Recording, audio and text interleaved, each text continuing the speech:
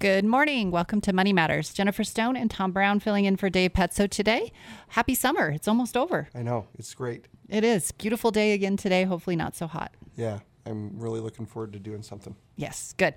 So, couple things. Usually when we start the show, we always dive into what did the market do this week and what did we expect in all this? And I thought about it and I thought, well, aren't we just feeding into what we encourage you not to do, which is constantly focusing on the day-to-day, minute-to-minute, what the market did. Anyone that's aware of anything knows the market's up this year. Some stocks more than others, some investments more than others.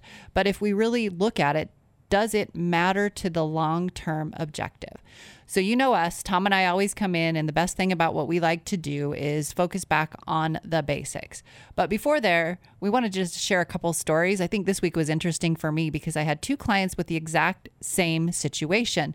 One was one that inherited some money from one of our clients that passed away. The other was a newer client that was just coming in to meet with us the first time. The first thing about investing always goes back to the emotional side. But these two couples, both of them, had managed to accumulate a nice net worth. I mean, approaching close to $1 million, both of them. And neither one of them had any idea what they were investing in. All of it was through their 401ks, just started deferring. They got a little bit of a match, and they just bought into whatever the computer program told them. So, you know, they do the age-based thing or whatever. And they all sat there and said, I don't know if I'm doing the right thing or not. And that made me really start to think about, of course you are. You did exactly what you should do. Now they're trying to fine tune it and become a little more educated because they really, really had no idea. They pulled up their accounts and brought statements in and said, I don't even know what this is. Isn't that interesting? It just goes back to the people that are most successful in the market are the ones that don't pay attention. But as long as they're invested correctly, right? You could be in a money market and they would never have been like that and they would never have known. We had another one of those too. This investment does nothing. Well, it's in cash. So we do see that occasionally as well. But these folks had done extremely well. So that goes back to if you just put a couple dollars away, you invest in the great corporations of the world. And if you do that just through an S&P 500 fund, if you don't know what to do, you'll have volatility. Use an age-based option, not quite so much, but just start putting money away. Yeah, and that's what's nice about some of those things, that when they've enhanced the 401k options, that they make it easy for people. And that's important because if you can just set it and forget it, you can do exactly what they did. Yep, and it was funny too because when we totaled up all their investments, they looked shocked. They're like, wow. We've done pretty well. And we had to congratulate them because they had. So that again goes back to what Tom is saying. If you have options through your through your employer, even if you say they don't match or they don't ever, because we get that a lot. Well, I don't want to invest in this because they don't match. Well, you know, the easiest thing for you to do is just put a couple % away the minute you sign up for that first job, because some numbers we're going to share too. And everyone knows this, the quicker you start, the more the last double or that last compounding makes sense. The longer you wait, the more you have to save. So make it easy on yourself. Yeah. And luckily they've now done that. And they're doing it more and more. They're making it so much easier to invest through your work. And like you said, most of the people we see come in that have done well is just using their 401k. Yep. So not pay attention. If you don't have a 401k, there are a lot of investment options out there as well. Dave's Cup of Coffee a Day story really does tell how it works. I mean, $150 a month over 40 years to grow to over $1 million. I mean, that's not hard to do. So think about if you put 200 or 300 or just increased it slightly, how that compounding will matter. Yep. And nothing that we're saying requires looking at the market day to day, watching one stock over another, you know, moving here, selling here, doing whatever. It's just investing and getting started. Yep. Also, funny thing, and this is, again, it's funny how sometimes weeks you just get a lot of what we call aha moments and things that hit you that you go, wow, that's interesting. We have someone that hates Apple. They just don't enjoy it. They don't like how they do things. And it was one of the questions that they had when they came in is, why do we keep it? Well, if you looked at their portfolio, it had done well. And this is not a buy or sell on Apple. This is just a comment on how they looked at it. And recently, Apple wasn't doing great. It was down a little bit. But year to date, it was still up over 40%. And they're only looking at this week and saying, yeah, but this week. It's so funny how our mind works. And then I had another one that just loyalty to the company they worked for. Doesn't matter if they're up or down, sideways, or what they do. He's just loyal because he had a great experience there. So again, emotions with investing doesn't make it right. Just set that aside when you're starting to invest and just put money away. Yeah, recency bias is such a strong thing, especially for someone that's looking to justify something. And they go, well, it's down this last week, so therefore that justifies my political bias, if that's what it is, or whatever. They don't like a certain company or something, and then they're just grasping at something. They can just go, oh yeah, but look, it's down, what, 6%? Yeah, and that's where the focus is. And that's what I'm going to bank my whole argument on, is this 1 week. Yes. And just say, yeah, but that was in the past 40%. That's doesn't matter. Yeah. Yeah. So again, we do want phone calls too. I forgot to mention that when we started, or emails. I do check those periodically. Phone number is 580-KIDEO, 580-5436. Emails jstone@petsofinancial.net. So we'd love to talk with you. If you have something to add to what we're talking about, please do. Share your stories on how you manage to accumulate wealth. It's always fun to hear different ways to do so. So before we continue and get into the basics, let's go ahead and go to the phones. Jim, how are you? Jennifer and Tom, how are y'all? We're great. Good. Well, when you mentioned somebody that disliked Apple, I figured you must be talking about me. Actually not, but But we'll write you down on the list. I keep telling Dave that the only good apple grows on a tree. But I'm a contrarian, always have been. I mean, I love investing, but I do not want to do what everybody else does, you know. And so anyway, I mean, there are other stocks, other companies that need love too, you know. absolutely. So, you know, spread the wealth, diversify, and all this kind of thing. So, And the best way to do that when you're getting started and you can relate to is buy a mutual fund. Buy something that broadly spreads you out without having to buy just one security or trying to do too much research on your own. yeah, mutual funds are okay. I mean, you know, especially at the beginning or something, or to diversify. But for me, that's kind of like, well, letting somebody else do stuff, you know. Like I've got an advisor, but I mean, I just like to be in control. I mean, it's just, for me, it's fun to pick something and buy it. And a lot of times there's no way that I'm going to be able to get into their balance sheets and all this crap, or their cash flow, you know. I just look at maybe their past history of what they do. And if I like them, I buy them or whatever.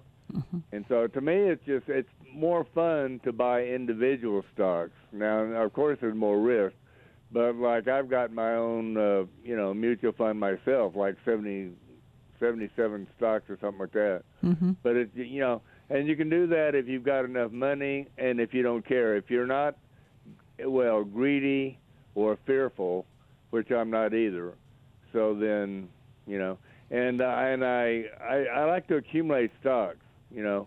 But how do you see the funny thing about that too is like what you just said? If you accumulate stocks, a lot of times people have a very hard time deciding if they should sell them or just hold them forever. And we all know good companies fall on bad times. So it's a little bit trickier for people unless they pay a lot of attention. And that's what we're trying to get people not to hyper focus on, you know, to go out and enjoy other things as well. But if people love it, I can't fault people for enjoying buying investments. You know, that's kind of like, you know, what my advisor told me. You know, I told her that, I mean, I get into that stuff, and it's easy to look it up on the computer and everything, and I get the statements at the end of the month. But when I really think about the investing and even getting wealthy, to me, it's depressing because it indicates getting old. Oh, you know? I was like, why are you depressed?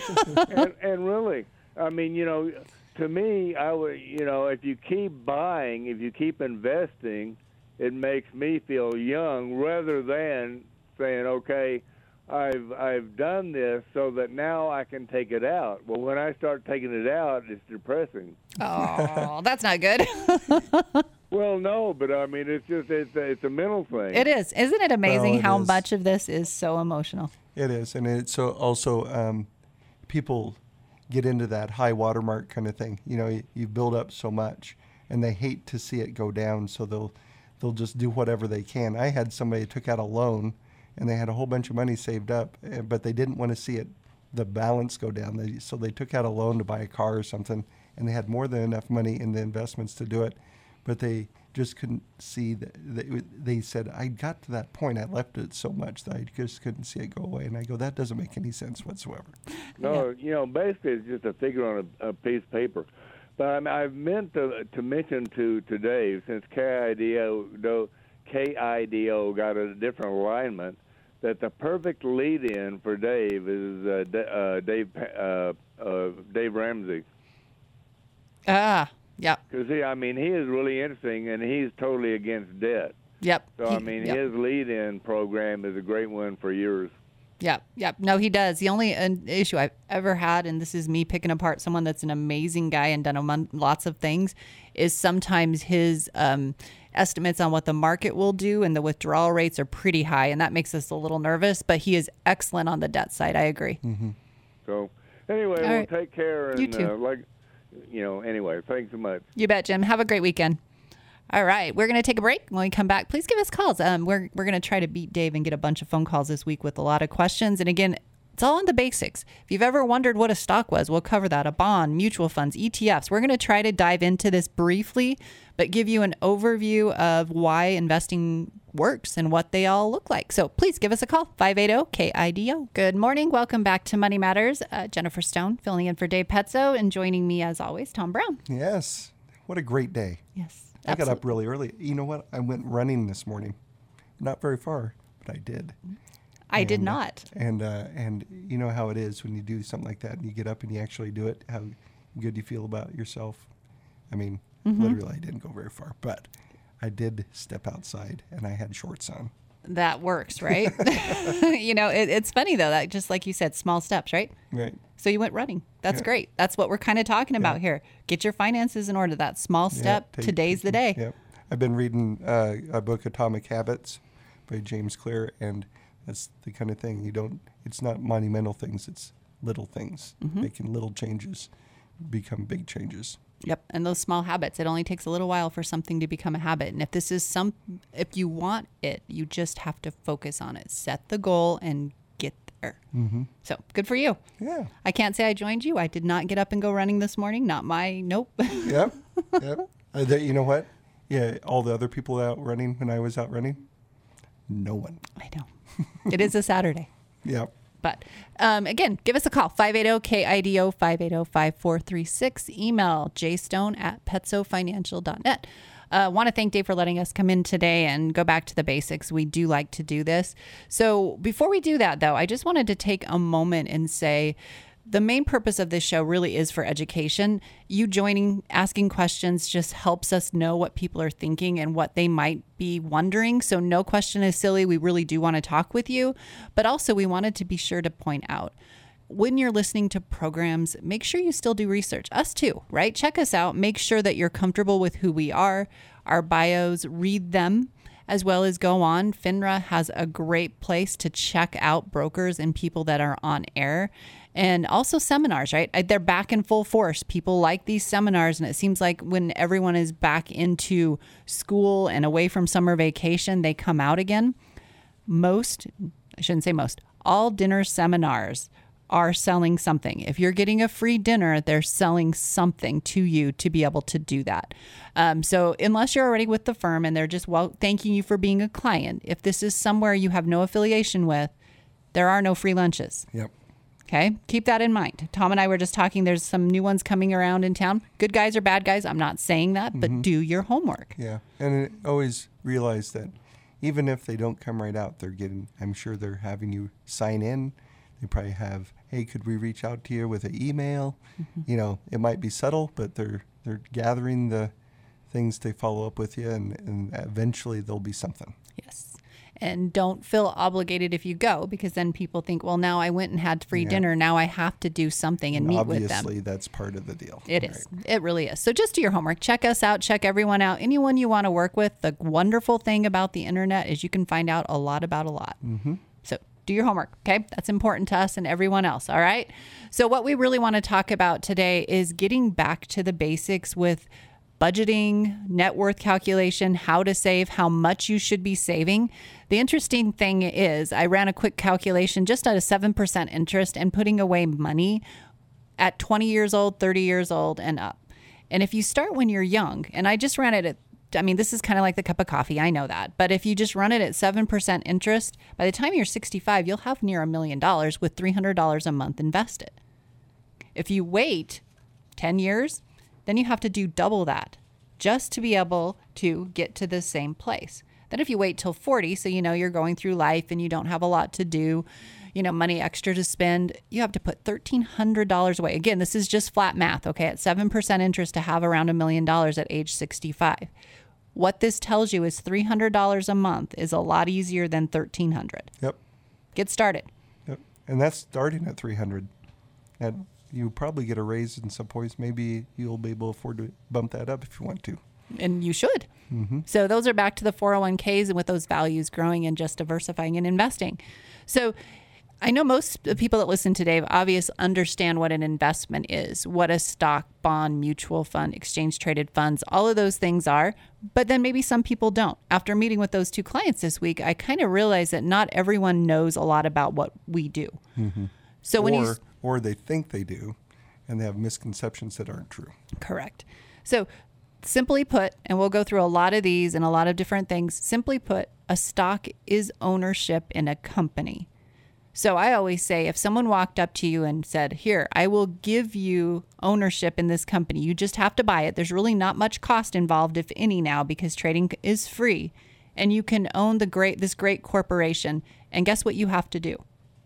Nothing. Mm-hmm. You don't have to do any hiring, firing, budgeting, nothing. You just get the ownership and the income that comes from it. And you can do it for $50, $100, and you can be invested in a big company and be participating in that instead of having to go, if you want to invest in this, you're going to have $1 million. Right. And show up and do something and be on the board and do all of this. You can vote on things. They do send you information so you know what the company's doing. But most people would say, you mean I can get an income from something and do nothing except participate? Mm-hmm. That to me is pretty amazing. Yeah. You can hear the music. We do need to take a break now. And after the top of the hour, we'll come back and we're going to explain what bonds are and a couple other things. Hope this isn't boring. So please give us a call, 580-KIDO, 580-5436. And we'll be back after the top of the hour. Good morning. Welcome to Money Matters. Jennifer Stone and Tom Brown filling in for Dave Petso today. Phone number 580-KIDO, 580-5436. Email jstone@petsofinancial.net.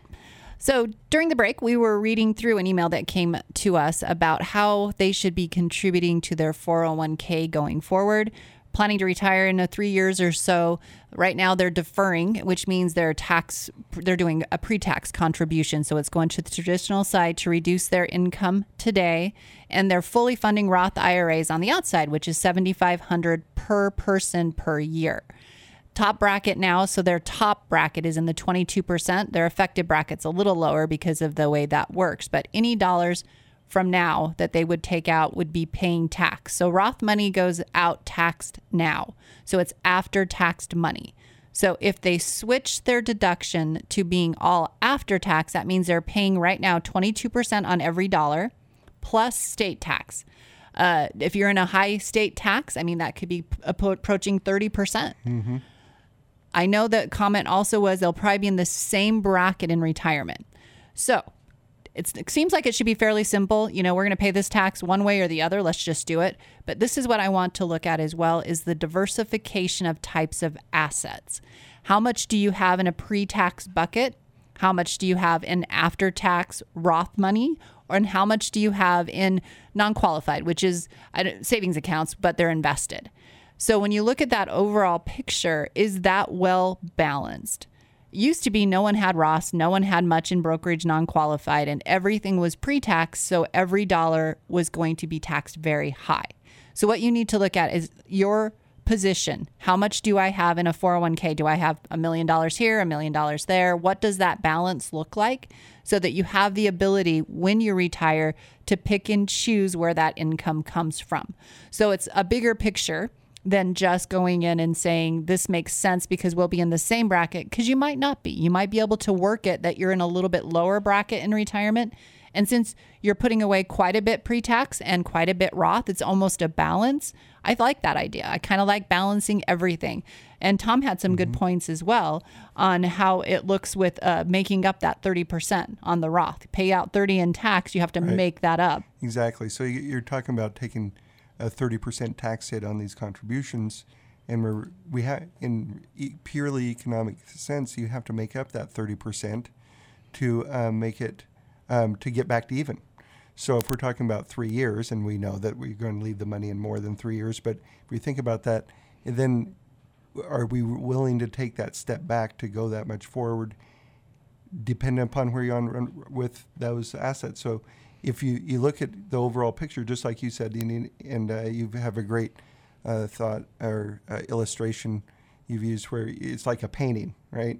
And you go, do I got this? Does the painting look really good right now? Or is the Roth a little bit? Because if the Roth is a little bit low, right, and you think that non-tax assets are a little bit low, then this might be a great opportunity to beef that up. It could be a good opportunity there. So it isn't, and like we always say, everybody's custom. So that there isn't a same answer typically for everybody other than just make sure you're saving, right? Mm-hmm. Yep. And also, it doesn't have to be all or nothing. Mm-hmm. So if you want to say, I want to put, just round numbers, 20,000 into Roth and I want 20,000 into pre-tax money every year. If you're funding on the outside 15,000 in a Roth, bump it up or change it slightly in your 401k, not 100%, and put maybe 5,000 more into the Roth on the 401k side. But look at that picture, because it's really more restrictive in retirement if you only have pre-tax dollars. Yeah. You definitely don't want to paint yourself into a corner where every time you want to take a bigger lump sum, you have to gross it up all the time and then be paying another 20-25% in taxes just to take the money out. So so this is a good opportunity to re-look at your situation now that you're 3 years out and really say, okay, what does that look like in 3 years? Where do we want to have our money? And maybe it is that maybe it would be helpful to bump a little bit up. And so you do like 25% in the Roth and 75% in the deferred. Yeah, a lot of flexibility there. Yep. And legacy planning should always come in the picture as well. And most of the time it's always you first and then kids second. But if you have another, and we'll talk, we might as well just go right into required minimum distributions right now. If you have large IRAs, you have to have that paid out to your children. As spouses, you take them as your own. And you take that income over your life expectancy at age 73. So when you hit the magical age of 73, used to be 70 and a half, now it's 73, you're forced to start taking money out of anything that's pre-taxed on the IRA side, 401ks, anything that you are actively not contributing to. And I know we're getting a little weedy here. If you're still working at 73 years old and contributing to your 401k, as long as it's a big company and not just your own, you can go ahead and defer taking that distribution. IRAs, you have to start taking income. The bad thing about what they did after 2020 is they said when kids inherit, it has to be out in 10 years. So if you have a really large 401k IRA, they may have to take huge amounts of income to get that out prior to that 10-year period. So there's a lot more to it now.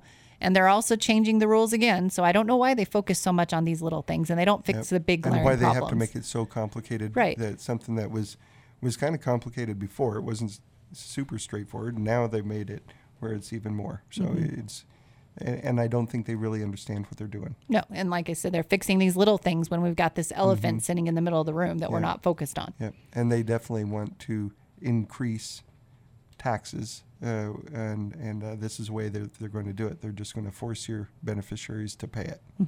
And with Roths, still have to be out in 10 years, but you don't have to take distributions. So that's kind of cool. If you have a big Roth sitting there, you can wait 10 years and it all comes out tax-free. Yeah. So there are things that they're working on now too, and this is really getting more complicated.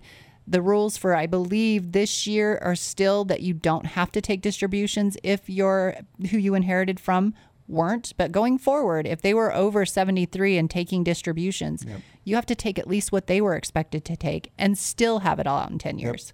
Yep. This is why it gets complicated. Yeah, but they did pass that they're not going to penalize you if you don't. So that's for this year. Yep. But going forward, again, they will, right? Yeah, that's what they're saying. Yes. And I understand the penalty was reduced a little bit, generous folks. Instead of being 50% on what you should have taken, it's only 25. So make sure you know these rules because it is your responsibility for inheriting them. We help walk people through it and explain it, but you have to make sure you're following the rules that no one really knows right now. Right. So They made it a mess. they did. But that's another thing to think about when you're going through making a good investment portfolio is how does that look? If your objective is to leave a substantial amount for your heirs and your estate, plan for it a little bit. Maybe you want to do a few conversions. Maybe you want to do something to keep the bracket a bit lower. But professionals, financial advisors, tax professionals, they can help you walk through what's best. All right. So let's get back into a couple more fun things here. And so I like to talk about the details of investing. It's just fun for us. Bonds. We talked about what stocks were. It's ownership. Bonds are coming back now. People are starting to talk about them a little bit more because rates are higher. Yep. And bonds are debt. So a company can raise money or government or municipalities or whoever, they can raise money for their operations by issuing debt, and those are bonds. And that's really what it is. It's just they're borrowing money from the buyers of the bonds, and they say we're going to pay interest if you hold on to this debt, and that's how they are raising their money instead of issuing. They don't want more stockholders, so they decide they want more people to owe money to. Yeah. And understand too, when stocks are first issued, they have a certain amount that they put out to the market. When you buy the company, you are not going back and knocking on Apple's door and making a contract with them to buy more shares. There's only a certain amount that they issue when they first go public. They sometimes issue more through splits or whatever it might be, but you are not giving the money directly to them. So if Tom owns Apple and I want to buy it from him, he sells it to me, I buy it from him, nothing goes back to Apple. So it's interesting how people think, I don't want to own that company because I'm giving them money. Well, not if you own the stock, but if you own the bonds, you sure are. Yep.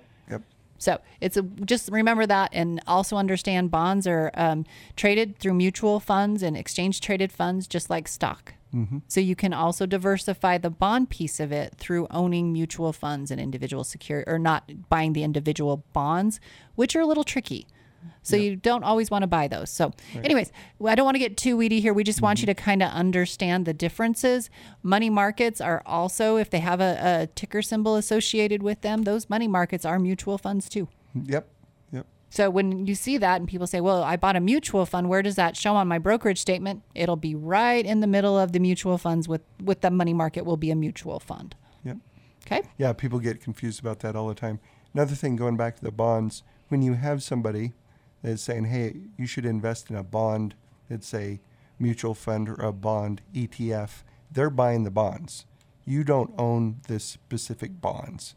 So people go, well, now I have to hold on to it for 10 years, right? Or 30 years. And no, they're holding on to the 10-year, 30-year bonds. You're just investing in them and they're investing in that. So you don't have to, you're not holding the exact stock or bond. And some people believe that. Yeah, they do. They're stuck. They are. Yep, they do. And they think, well, how long do I have to hold this or whatever? Because it's been so long that we talked about money markets because they weren't yielding anything. You know how we felt about bonds in a zero rate environment and inflation and everything affecting that. And we just didn't want to own them. Now they're coming back. And it's funny how many people say to me, I don't even know what a money market is. So it is interesting. It is funny. You know, it's been 12 or 15 years before since interest rates were anything close to what people don't realize, that the interest rate level now is, if you look at over like 50 years, is average right now.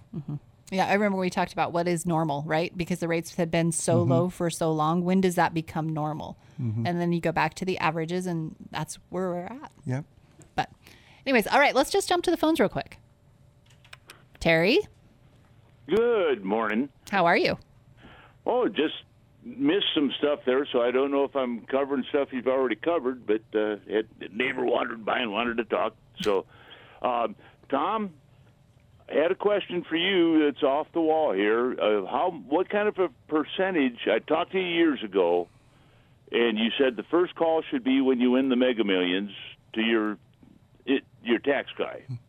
Okay. Well, did you win the Mega Millions? Were you in Florida last week? but what kind of percentage would you charge to take care of that? For the Mega Millions, Yeah. how much would I charge? Yeah, to do my taxes still.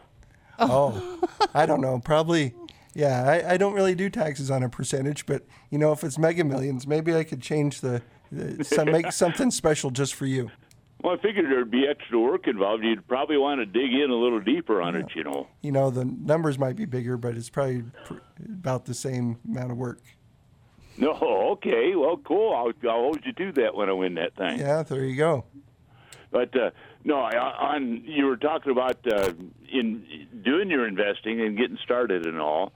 I read, and I can't remember if it was Forbes or an Airman's magazine way back when I was a young troop, that every time you get a promotion, you pay yourself first. Mm-hmm. Mm-hmm. Very important. And that's where what little bit I have hanging around comes from is every promotion I got, I took 50% and dedicated that to put away. Mm-hmm. Yep. Super important. Like we say, small things matter, right? So when you're not earning a lot, when you first start out, 50% may not seem like a lot of a 1% raise, but it sure matters long term. So that's what I had for y'all. Just thought I'd get the numbers up so we can dig at David a little bit. Yes. well, there you go. You get your neighbor to call.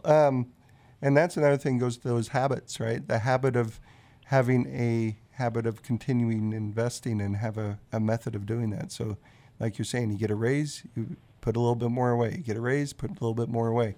That's a great plan for a lot of people if they can keep that habit. It made sense because if you didn't have it before, you didn't miss it. Yep. So if you weren't having that come into your paycheck and say, oh, I've got to take this away now. Mm-hmm. So anyway, that's what I had for you kids. All right, Terry, have a great weekend. And same to y'all. All right. Take care. All right, we're going to take a break. When we come back, we're going to dive into more financial basics. And again, phone calls are great. 580-KIDO. Good morning. Welcome back to Money Matters. Jennifer Stone, Tom Brown filling in for Dave Petzo this morning. Phone calls are great. 580-KIDO. Email works too. jstone@petzofinancial.net. Before we jump into more details on different types of investments and how they kind of work, just in, again, trying not to get too weedy here, but trying to explain the differences, I did want to talk a little bit about something that's measured all the time before you start investing. Every questionnaire says, well, what is your risk tolerance? Risk tolerance is funny. It sways in the wind. I actually listened to a podcast that really hit home too, and they basically said, don't make big decisions on bad days.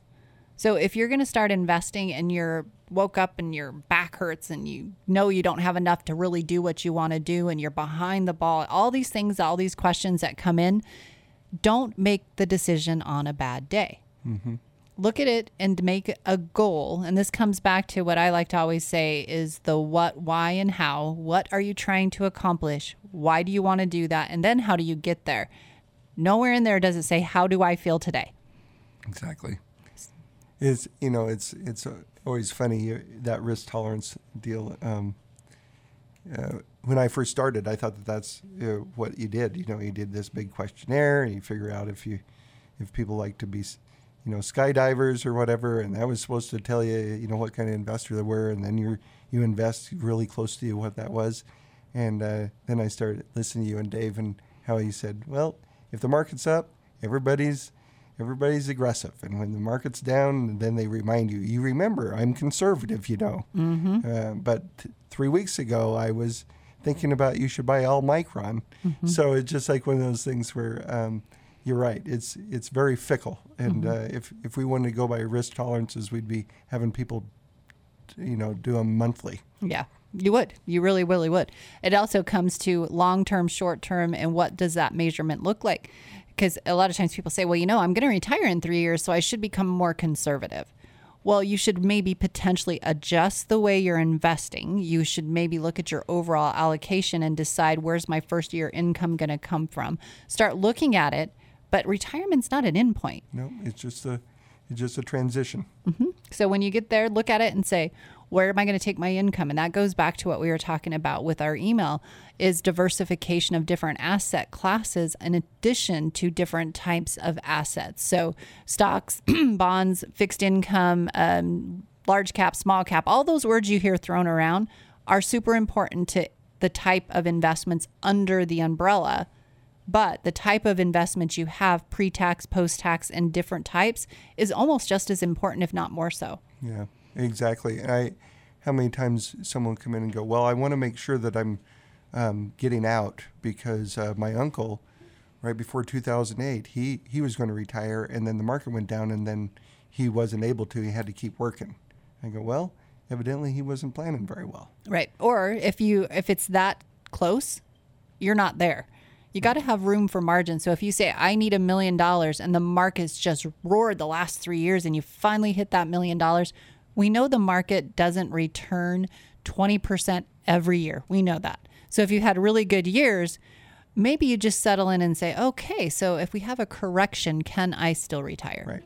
It's kind of like that stress test your finances to make sure if something bad happens, am I still on course? And what do I need to do that? And something bad will happen. That's the funny thing about the market is, we had a good year in 1920. We had the COVID correction, but it was so quick and back and going. 21 was a good year, and then 22 wasn't. And we all sat around and went, wait, the market goes down? Of course it goes down. Yeah. Well, of course, because if we didn't, the averages of the market would be a lot higher than they are at around 10 to 11%, which they've been around for over a century. So if you're doing 21, 22, all this stuff, you're going to have something to offset those, or the average is going to start going up. And it's interesting. It does have this polar pull to 10, and it really does. I like to run illustrations. I do it all the time just to see different times because it just solidifies how we feel. Because we are, Dave probably more than any of us, just because he's been doing this for so long, he has an iron gut with investing. It just doesn't bother him. And you can see it. You watch him, it doesn't. It bothers for his clients, though, because our main focus for you, our clients and people that listen, is to try to help you not jump off that cliff. And if we had sensitive stomachs and the market went down and we were all sitting around panicked and going, oh my goodness, what are we going to do? Or on the flip side, it's too high. Oh my goodness, when do we sell? No, you continue to do the same things. If something goes up, you trim. If something goes down, you buy. It's very simple to do, but it's very hard to do when you're in that moment. So we can talk about selling high, buying low. We talk about it all day long, and we know we want to until we do it. So. And I think it's important to understand that everybody makes mistakes. Everything doesn't go the way we plan. If you sit with Dave and he goes over some of his not as good of plans or purchases or investments he's made lots of them. He knows that he's going to do that, and he takes it for granted that he's going to make mistakes. He's going to make some investments that aren't going to work out as well. We all are going to do that. We have to be ready for that. And we have to be ready. The market is going to go. For instance, if we would have sat here in October of last year and said, everybody get in the market because it's going to take off, everybody would have thought we're crazy. We didn't know. And you don't know. And then you look back and go, I didn't even know that was coming. That's why you have to stay invested, because you don't know when these kind of snapbacks are going to happen. And you don't know if they're going to last for a long time or not. But you have to be there when they do, or you're just going to start diminishing your returns. Right. So that's why you don't react. And that's funny because we say on one side we react to what the world gives us, which is true, but we don't overreact and shift. So shifting makes sense. I should take that back. We don't get out, get in, get out, get in. We've never done that. I don't know how many times I've had people call and say, I know what you're going to tell me. I need to stay in. I know you've told me this over and over again, stay in the market, but what are you guys doing? Right. Like we've got this top secret formula for ourselves that we're just not going to share because, we're zigging and zagging. Or I heard you on the radio, and this is what you said, but really, what do you really think? That's the funny thing, too, because you've heard Dave lately saying that Wall Street's economists are right, worse than blind monkeys throwing darts. We've talked about that a lot. That doesn't mean the long-term projections are wrong, but the short-term, no one knows what the market's going to do. But every time he says that and he goes over it and he talks about it, and anyone who listens a lot knows, he does tell you that all the time. They'll still call and say, Dave, what do you think the market's going to do? Yep. I know you tell the masses that it's not going to do anything, you can't project and you don't give projections, but what do you really think? So it is funny. All right, we're going to take a break. When we come back, we're going to talk more in detail. And we did get another email, so we'll share that with you as well. Phone number is 580-KIDO, 580-5436. Good morning. Welcome back to Money Matters. Jennifer Stone and Tom Brown filling in for Dave Petso today. Thank you for your calls, but we do have plenty of time for more. 580-KIDO, 580-5436. Email jstone@petsofinancial.net. We did get one email while we were going through the break, so I did want to read through that. And they made a really good point. They said, this isn't taught. I know when my kids were in school, they did take like personal economics, or they took some classes that were trying to lead them to understand it better. They did get a little bit leaning into types of retirement accounts, but the main thing was, and I remember her asking, what stock should we pick? Because they played the stock market game. And that's not investing, that's gambling, right? So again, we're back to what we encourage people not to do, which is try to time pick to try to get rich quick, right? So this isn't taught. It's not explained what an investment is, how they work, because if it was, more people would do it, then the returns wouldn't be quite so good. Actually, my son took a personal finance class in high school last year, just locally, and I went through the stuff, and they could learn. There was a lot of good stuff there, but it was more of fill it out, get the answer, move on. And it wasn't really, if the kid really wanted to endeavor to learn, they had a lot of great information there. I actually looked at it, but these kids aren't going to soak that up, right? They're going to go, yeah, I remember I talked about a Roth IRA one time, but I don't remember what that, it isn't going to be something that's fundamental. That's why the cup of coffee a day is so important, right? Because you can actually visualize that. Right. And you can say, for my $5, I'm giving up and getting this instant something. What if I just put away, and you don't have to put away every day, right? Just half of it. How much would you end up having? And it's funny how that, the simpler the plan or the concept, so much more impactful it can be, that I don't have to overthink this. I just have to do it, right? Yep. And the point on the email as well is when you start off in your 20s, it's pretty easy to start with small dollar amounts and know that they'll compound. But what if you're a little bit behind? How do you start knowing how much you need to save to catch up? How much do you need in retirement? That's the point where everyone is slightly different, right? We always say comparison is the thief of joy, which it is, because if you're constantly looking at someone and saying they've got nicer stuff, or they live in a nicer house, or they're more fit, or they can run faster, or whatever the metric is that you're measuring to, it makes you feel unhappy. So you don't want to compare to make, still the joy of what you're doing. But comparison, in my mind, also can make you competitive. If you look at someone and you go, man, I sure hope, and I look at successful people all the time and go, man, what did they do to get there? Small businesses, wow, how did that person know to be that creative, to create that widget, to make themselves a fortune? And people like that, like, you may think Elon Musk is crazy. It doesn't matter. He is so brilliant, though, when you think of what he's willing to try. I love to look at people like that. So if you want to live in retirement and travel the world and drive nice cars and do nice things and have the freedom to live the way you want, you need to save more. Right.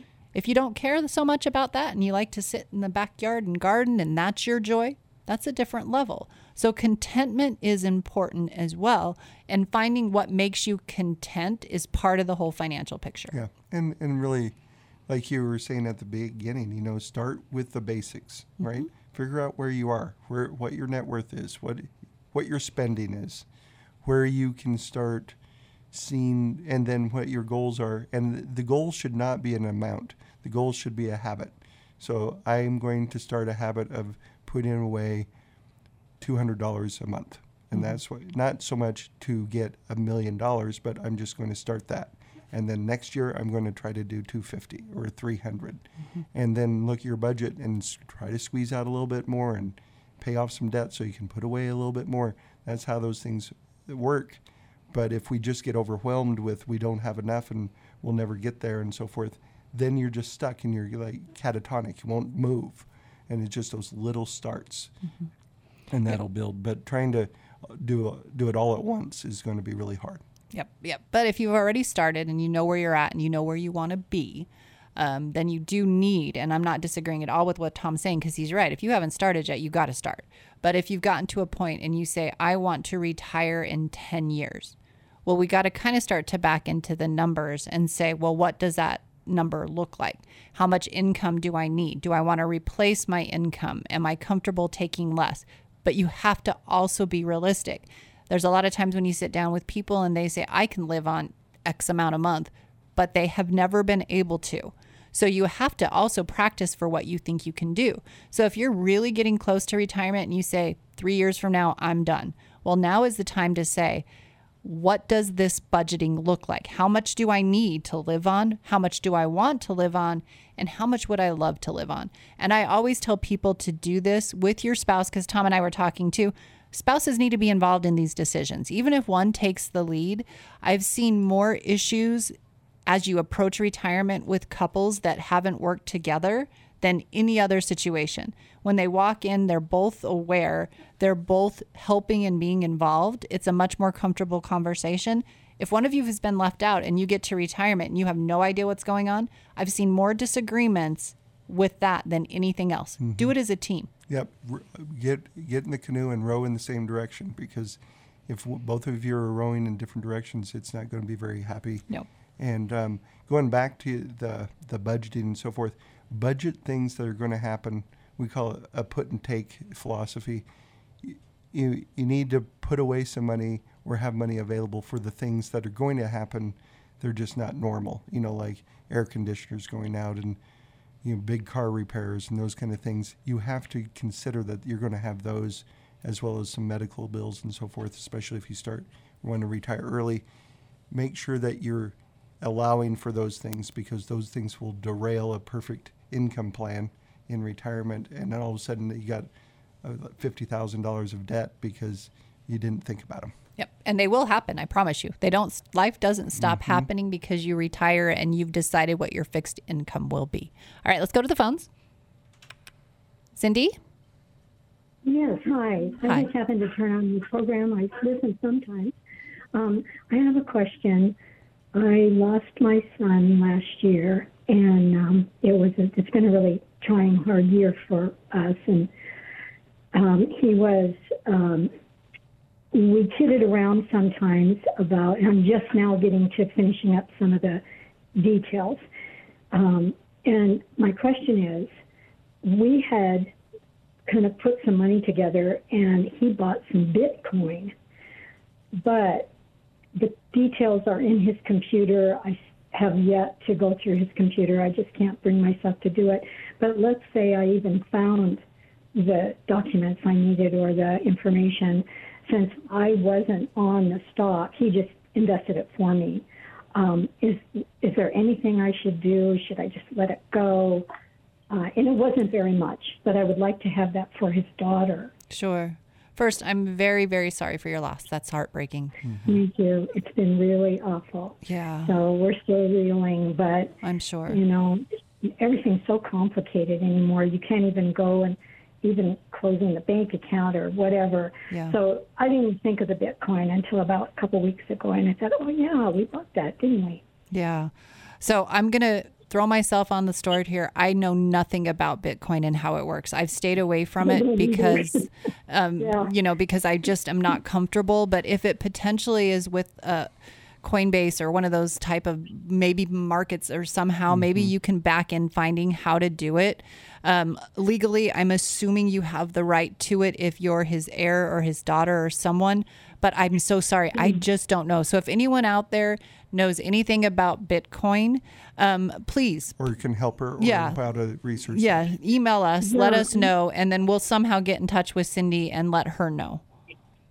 And it was Coinbase. I do have one piece of paper, and it said, here's your Coinbase something, but it made no sense to me. So, that would be very nice. If someone has any insight on that, I'd really appreciate it. Perfect. Thank you so much. Okay. You bet. All right. Take care. Bye-bye. Bye-bye. And that leads to something, too, that we don't like to focus on, and we don't feel it's important when you're younger, and that's having a strong estate plan. You need this. You have to know, everyone needs to know where your investments are, how to get to them, the documentation that's involved. If you have a young child, make sure you have a will and it says who takes the girl if something happens, whatever it might be.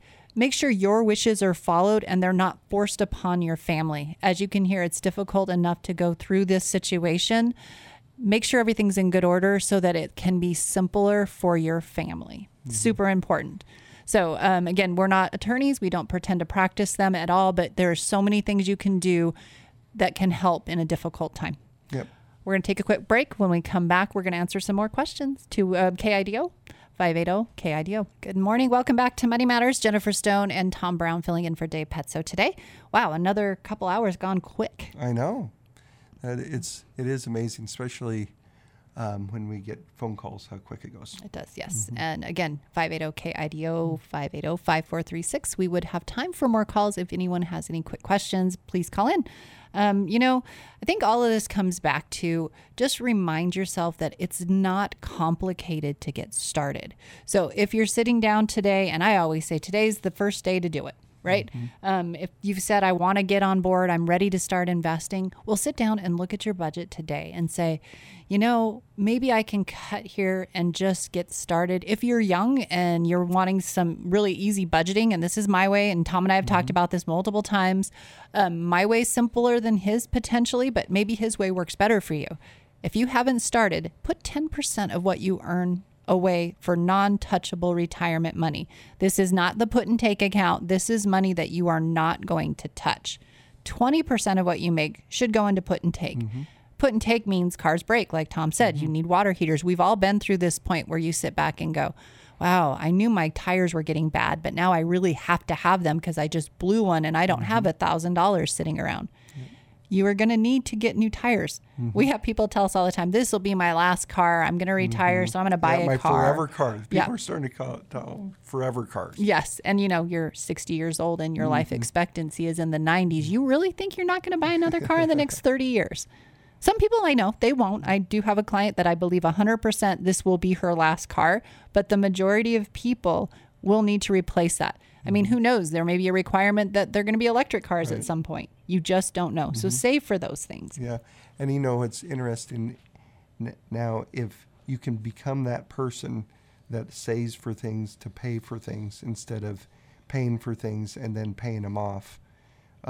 Increases in interest rates like we've had can be a huge benefit, or is a huge benefit for people that get interest instead of pay interest.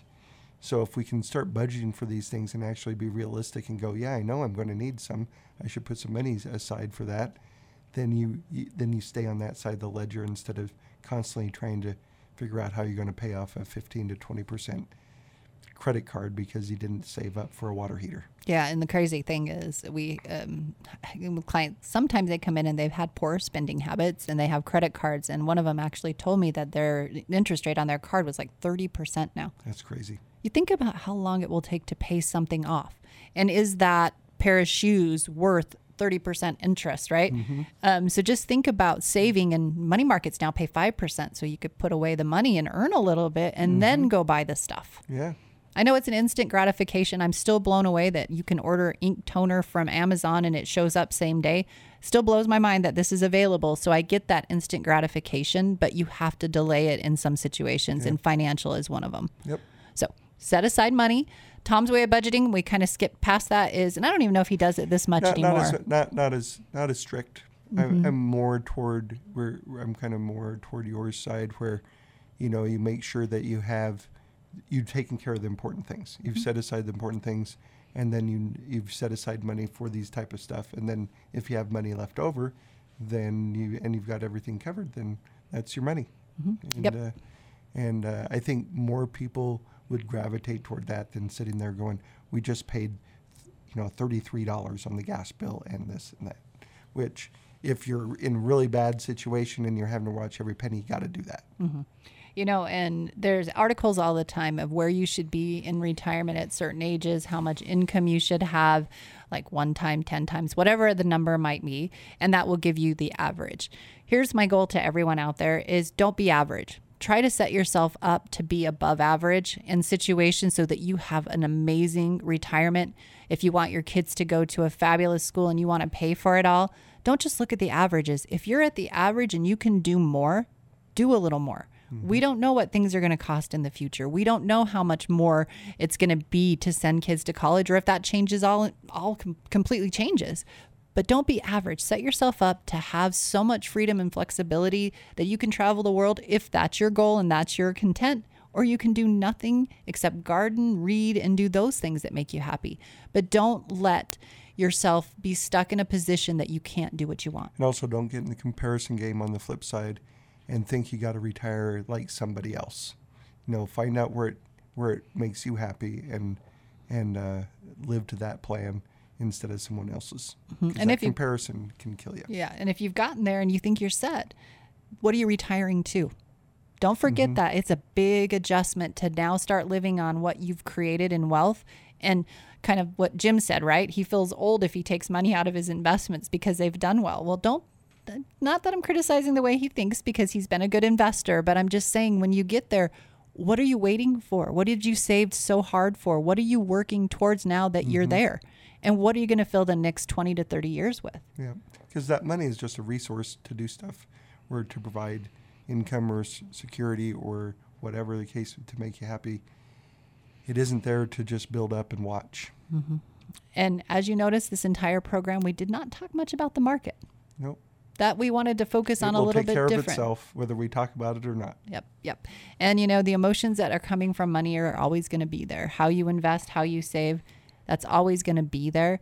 But get back to the basics. Look at your budget. Look at your net worth. Decide what you're saving for, why you want to do that, and start the plan today. There's no better day than today. That's what they say. Tomorrow is not a day. Yeah. Right? So today's the day to go in. Let's try to be above average, start saving and accumulating so that you have a fabulous retirement. Yep. All right. Well, it's been a great week. I hope everyone has a fabulous weekend.